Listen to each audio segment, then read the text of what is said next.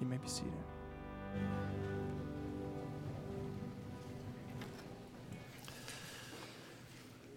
It's powerful when we sing songs of worship like that, and I always appreciate the band leading us in that time, and it gives words to our mouth and expression to maybe what we're feeling. When I think about this idea of, God, help us to be more aware of your presence, your Holy Spirit, God, that we would just yield more of ourselves to you to transform us, to change us.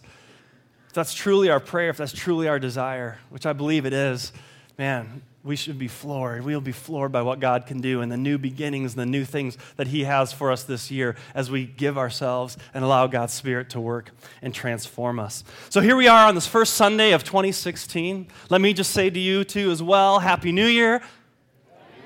I know you're getting tired of saying that, I'm sure, but it is still a new year. How can we get so excited for it, and then like 3 days later, we're already thinking like, oh man. And how many of you, it takes like a month, you're going to be writing 2015 on anything that you write, right? We try to turn over and to get ready into that new year. But there's always so much hope. There's always so much anticipation, so much looking forward to, at least for me when it comes to a new year. And I believe that's true for most people. We have a new opportunity, regardless of how your year went before. Even if you've had a great year, I think there's still hope for a new year. We're ready to put a year in the books and start a new year. And especially if you've had difficulty and pain and challenge, there's a fresh beginning. There's a new start. There's things to build on. I always like to take some time at the end of every year, typically on December 31st. My wife already knows I like to get away for a few hours, and I just want to take some time to absorb some of the things that happened in the previous year. I like to read through a couple of journal entries that I had and the things that I've experienced, and just kind of sit there for a little bit and just digest what God has done in the past year. But what never ceases to amaze me is how the year unfolds compared to where maybe I thought it would begin. Last year, 2015, when I thought what this year might hold, we have expectations, we have hopes, we have goals, and some of those things happen, but quite frankly, a lot of those things don't. And the majority of things come our way that we had sometimes no idea what was going to come and how it was going to unfold.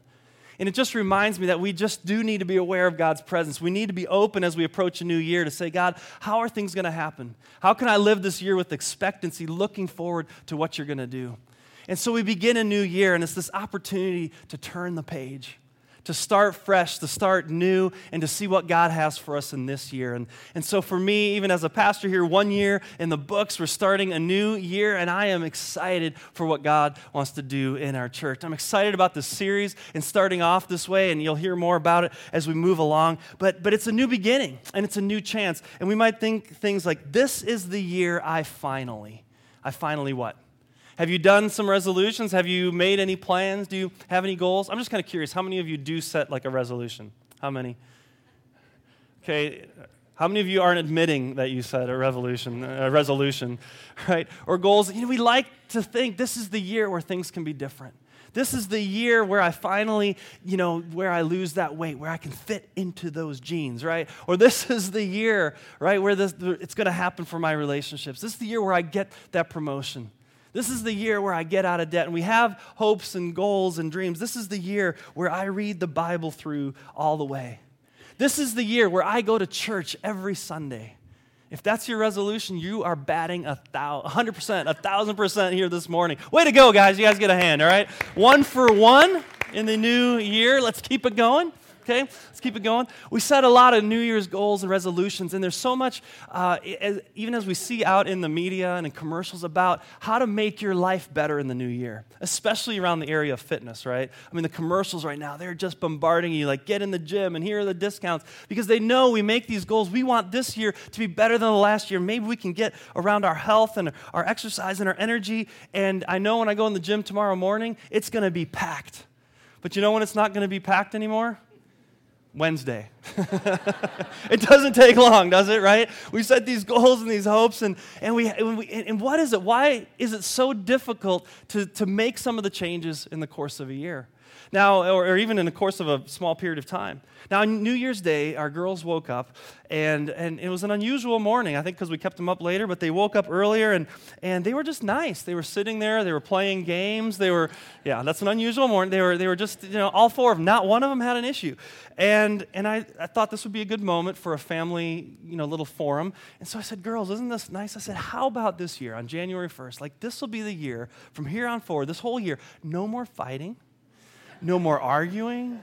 Nobody raises their voice. We're all going to share our things. Isn't that great? Don't we want this? And they all said, yeah, let's do it. This is great. And so I was like, all right, I got it. We made a resolution. We're going to stick to it. And how long did it last?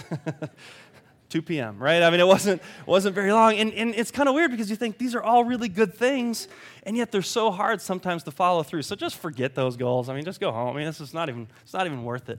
Now, I mean, these things are good. They do add value to our life. It's nice to be skinnier, wealthier, healthier, more travelier, less smokier, more organizier, more readier. I mean, more of all that stuff, a lot of that stuff, it's good. I mean, it is really good for us. But what I love about this role, and what I love about being able to have the opportunity to speak and to share and break open God's word, is that God always calls us to something deeper.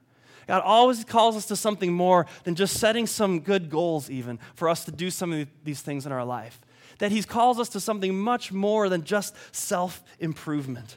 And so what God is calling us to is more fulfillment. It's not just about, again, being skinnier or being healthier or a thicker portfolio, but He's calling us to some important things.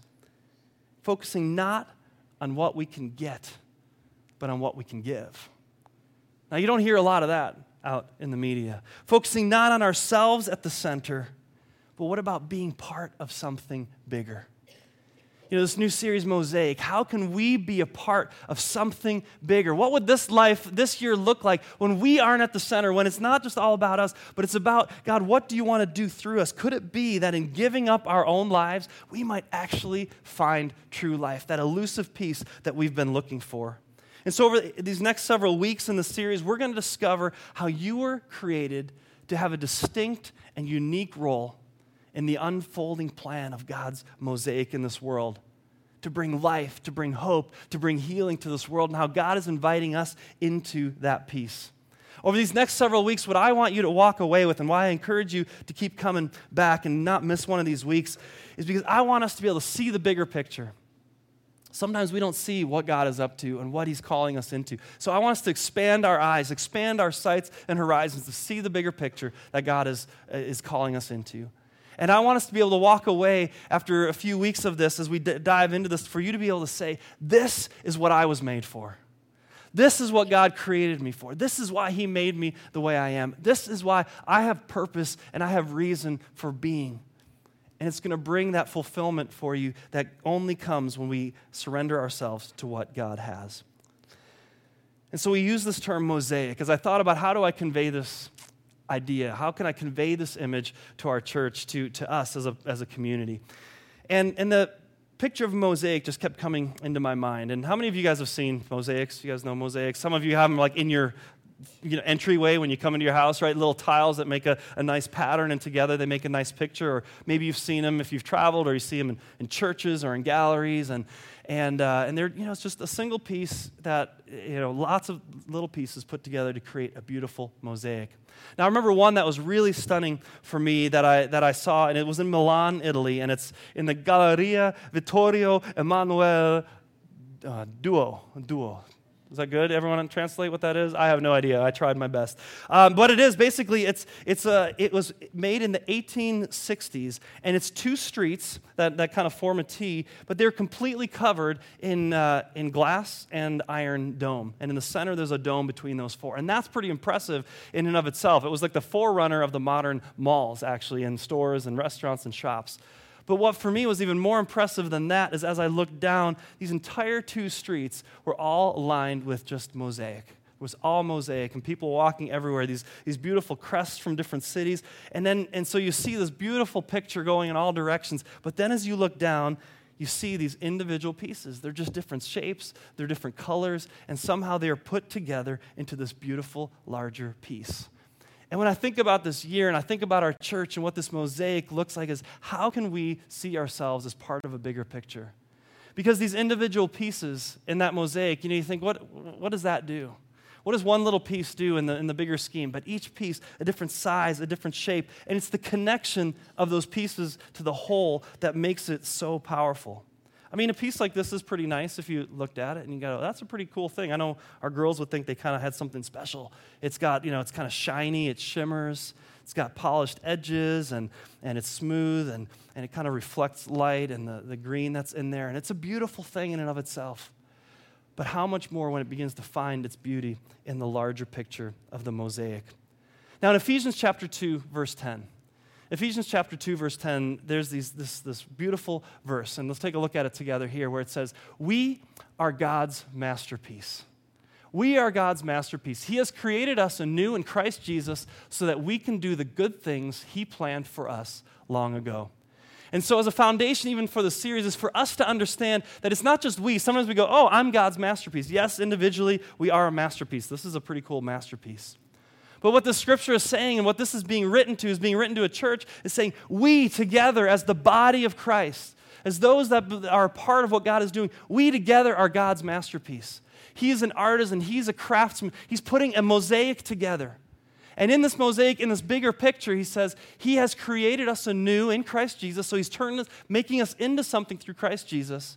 And He says this, so that we can do the good things He planned for us long ago. That you need to understand, we need to understand this morning that we have a part in the mosaic, that God has prepared something very specific in this picture, in this world of what He wants to do, that He planned for us long ago. I mean, to think, God planned something for me to do long ago, and I'm trying to make sure and figure out, God, what is it that You have created me to do and to be and to find in my life? And He has done that and wants that for each and every one of us. And what begins to happen when each of our unique pieces begin to come together? What begins to unfold? What is that mosaic? What is that picture that God, the master artist, is trying to put together? And we're going to discover that in the course of these few weeks as well. And how does each individual piece fit into that beautiful mosaic? Because it's when we find our place in God's mosaic that we discover true life. Now, here's the thing. It's easier said than done. It's easier said than done. And somebody's going, okay, well, I just want to find my purpose, my place, and I'll get about that. But Jesus, sometimes He makes things harder for us, right? We want to say, well, it's easier, but He's often challenging us through some difficult things. And here's what I want us to look at. Jesus said some very difficult words. I think it's some of the hardest in all of Scripture. And He says this. He says, if you try to keep your life for yourself, you will lose it. If you try to keep your life for yourself, you will lose it. Now, if that's all you kind of heard and know, you kind of go, wow, Jesus, what are you getting at? Because isn't the reality that we all are wired as human beings to keep our life? I mean, all of us want to hold on to our life. We want to squeeze everything we can out of life. It's our human nature to make the most of it. Self-improvement, advancement. After all, it's the American way, is it not? Right? To be more successful, to climb the ladder. And I think in our world, if media is any indication, we have a fascination with the rich and famous, celebrities, power, and politics. There's something about seeming like those people have arrived at some level. Those people have made something in their life, and somehow they have a more precious piece in this puzzle or something about that. And even if maybe that we aren't, maybe we get that we don't even want to have anything to do with that. But in our own lives, now we're trying to say, I want to keep my life. I want to make the most of this life. And that's not a bad thing, is it? It's good to be healthier. It's good to read more books. It's good to do these things. But what we do is we end up starting to polish our piece. We're starting to try to get our life just perfect, get the edges just right, make it a little prettier here, maybe a little thicker there, add a few things around us. And we spend our life building this mosaic, and we go, look at my life. I'm building it, and we're trying to hold on to it. And then comes these words, and Jesus says, if you try to keep your life for yourself, got some bad news for you. You're going to lose it. How do we lose our life? I mean, isn't it better, again, to be skinnier, healthier, wealthier, more successful? Isn't it great if we had all the resources at our disposal? If that's the case, do you know that Scottsdale, Arizona, Fountain Hills, Arizona, we should be some of the happiest people in the world? Right? We should be some of the most fulfilled and happy people in the world according to what we hear in culture. I mean, if success is any measure of that, if not having a nice car or having a nice house, having a good job, career things, if that's a part of it, we ought to be thrilled. And yet there's divorce happening, there's suicides happening, there's depression, there's stress that's off the charts. This is how we lose our life. It's not found there. And I've had the opportunity, my wife and I, to be on missions in Haiti. the poorest country in the Western Hemisphere. Literally, the majority of people have almost absolutely nothing. And you know what I see there? The brightest smiles, joy. I hear more laughter, singing, dancing, community, engaging. How is that?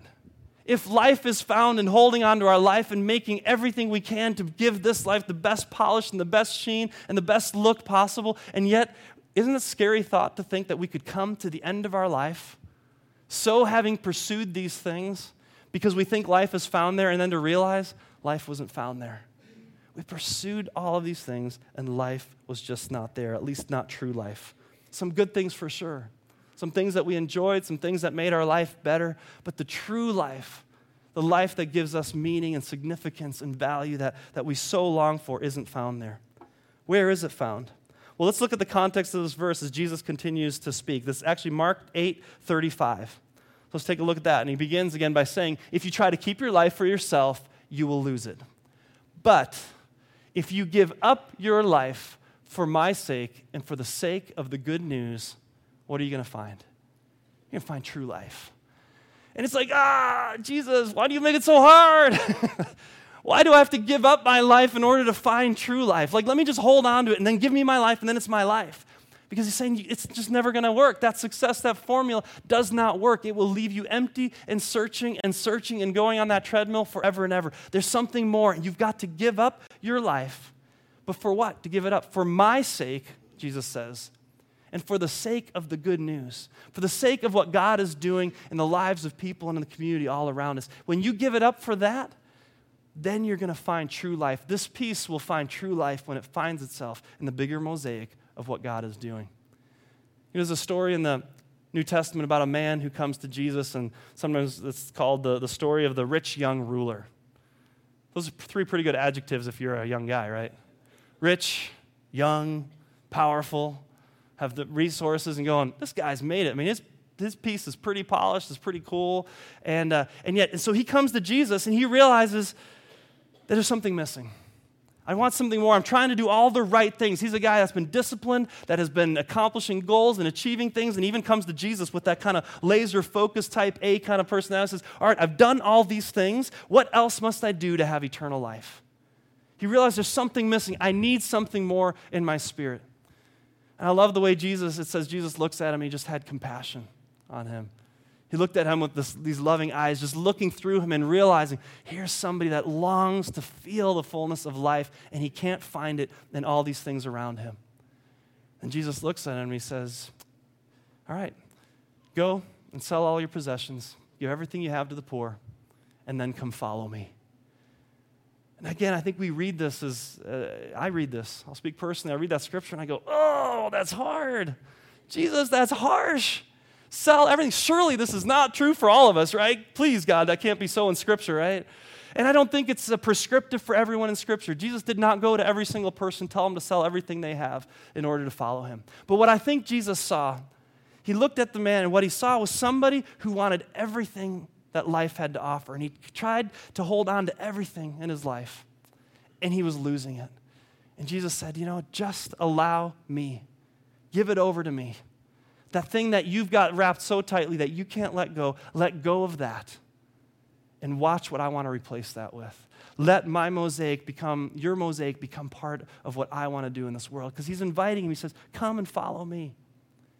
And then I think one of the saddest lines in all of Scripture, this man was in this moment wrestling with going, do I hold on to what I have? Or do I let it go and follow Jesus? And that tension, you can just feel it. And he makes the choice to say, I can't.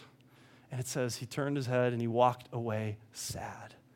And you step back, and it's easy for us to step back now and look and go, man, you were there with Jesus. He's calling you into this amazing life. He's offering it to you, and you walked away sad. But I get it. I understand it. I think we can relate.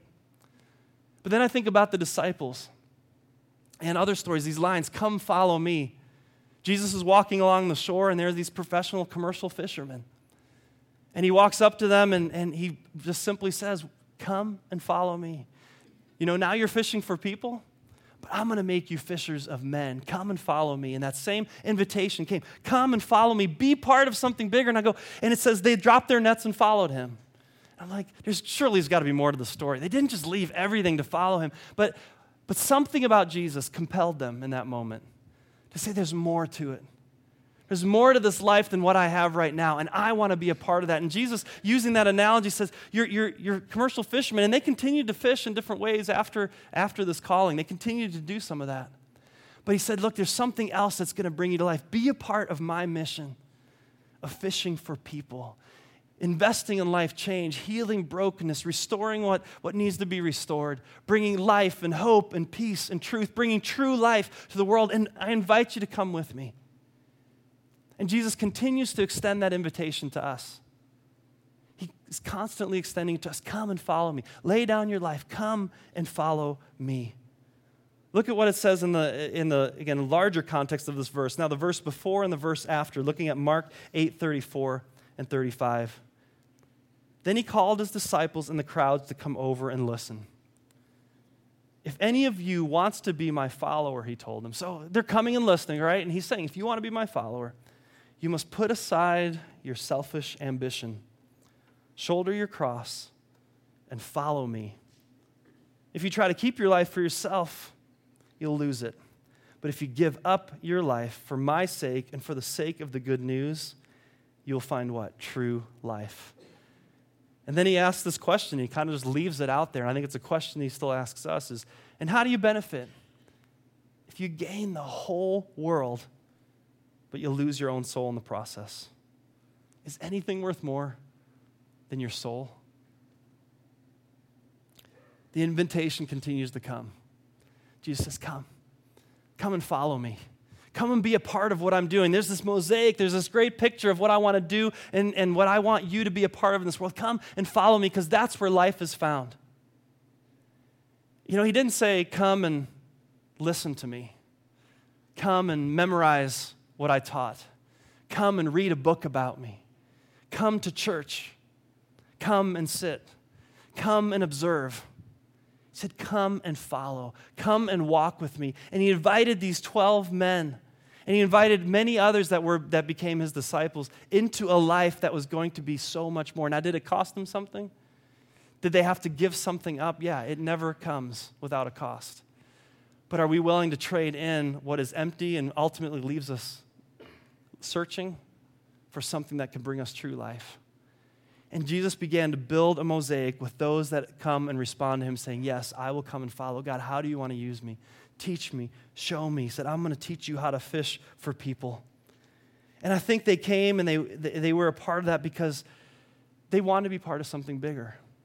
And I think our hearts all long to be something bigger than the rat race of this life, than the self-absorption that we feel.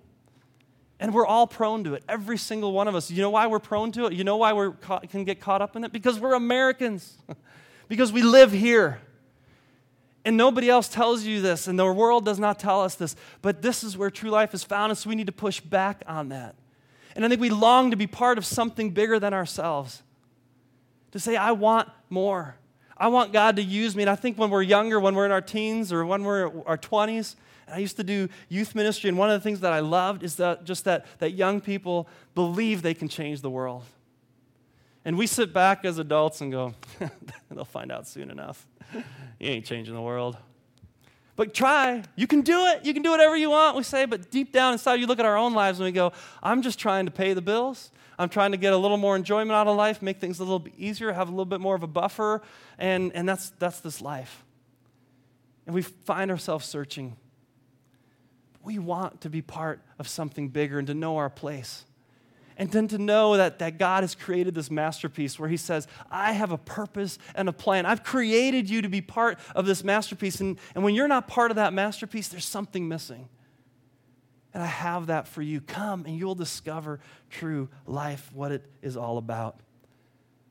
Just even a conversation this past week with a couple of people in our church here. One's a wealth manager and was telling me about a couple who is getting along in years and has just a bucket of money. And you know what their goal is? They want the bucket to be bigger.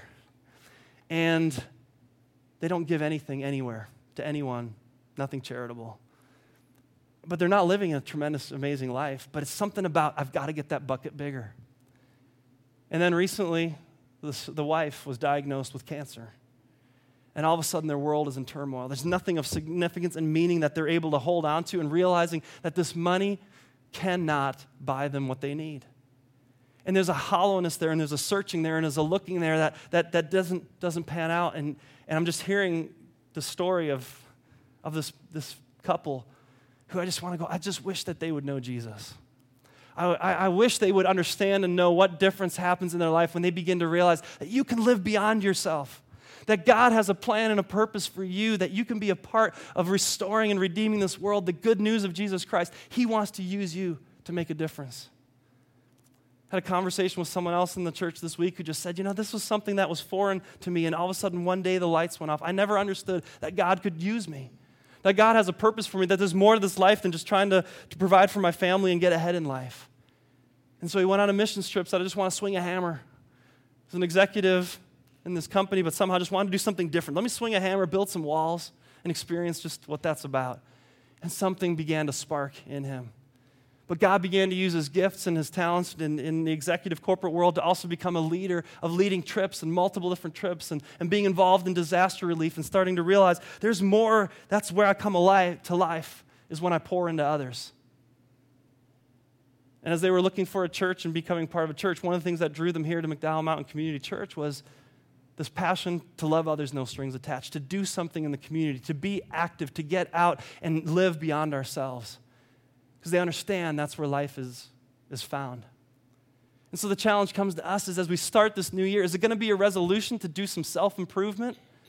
Do those things. They're great. I'm happy for you. I try to do those things too. But there's a bigger, deeper calling to be part of something bigger. My heart and passion for us as a church is I feel like we are just scraping the surface of the potential that is here. We're just scraping the surface of this potential. Every conversation that I have with you guys, when I hear what you do in your life and how you're passionate and how God has gifted and given you talents in so many ways, I think, man, what can happen explosively through this congregation? When we multiply beyond our walls, when we multiply what we do here, if we would engage beyond attending, to being a part of this community and leveraging and finding our place in the mosaic of what God is doing. Because there's a place for you in this mosaic here. God brings the church together for a purpose and a reason. And you can find your place here. But you know what? Our mosaic as McDowell Mountain Community Church is part of a larger mosaic of what God is doing in Phoenix. And that mosaic is part of a larger mosaic of what God is doing in this country, with churches and all around. But that mosaic is even bigger. The church is way bigger than what God is doing in America. God is working around the globe, and this mosaic around the whole globe, we have a part in that. When we go on missions trips to Dominican and to Mexico, and when we support missionaries in different parts of the world and church plants local and far, we are a part of that mosaic. But you know what? That mosaic is even part, if you pan the camera out a little further, it's part of a mosaic that extends through history. And that we are building on what was there before, and we are continuing to build on what Jesus began with his disciples. And if we could pan out even more, we'd come to realize that even what we're doing in this mosaic is part of what God wants to do in the future. And that excites me because I believe what I am called here to do. And what excites me is to say, how can we just motivate and engage and leverage each of us here for this kingdom that God is calling us to do, to make a difference, to change people's lives, to bring hope and healing. And in the process, we find and discover our true life. I so long for each one of us here to be able to say, I know what I'm made for. To be able to put your head to bed at night and at the end of a week and saying, you know what? I know why I'm here, and I know why God has called me here. And he's using me to make a difference in the lives of people. And over these weeks, we're going to unpackage that. And what does that look like? What does this kingdom mosaic look like? What does it look like here for our church? And then we're going to spend several weeks about helping you understand who you are and what he's called you to. So that's my desire. And I'm so excited when I think about what God can do. Now, if you've been a part of our church for the last several months or been around, you've heard us talking about launching a new church. And when I think about a kingdom mosaic, and when I think about something that we're a part of, this is exciting to me. This is what multiplication is all about. This is what extending ourselves is all about. We are starting a new church and partnering with Arcadia City Church. Arcadia City Church, and part of this core of that is forming this church begins with 2 of our staff members and their families, and then several other families from our church who are stepping out to say, we want to make a difference. We want to start a new church in that city that reaches that community. And they're stepping out from here, and in partnership with us are going out. And what we want to do this morning on this Sunday as we officially send them to say, we come around you, we want to pray for you, we want to support you, and I want us this morning to understand our part in that bigger mosaic. And so this morning, I want to ask the leaders to come forward. I want if Michael, Faye, and Christy could come forward, and Cody and Kristen Bracey, if you guys are here. I want to just hear from you briefly about what God is doing. These are the founding pastors of this church, and we are excited about that.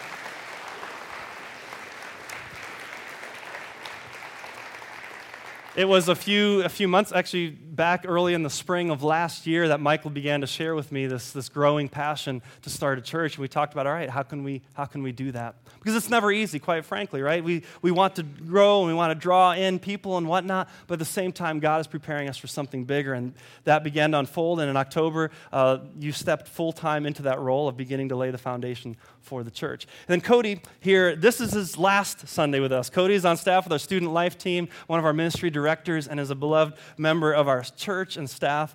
And I know it's not easy, especially for the students in the student ministry. You have poured your heart into them. You've poured your life into them. You're a coach. You're a mentor.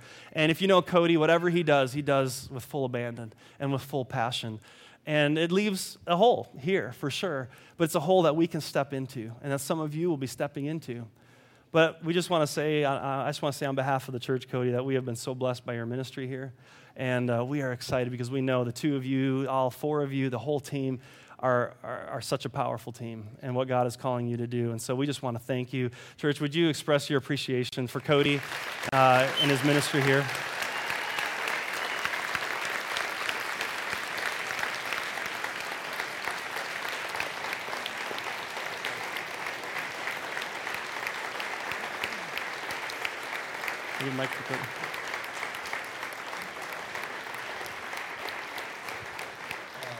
Thank you. Thank you. That was way easier first service. I was telling first service that Kristen and I showed up 3.5 years ago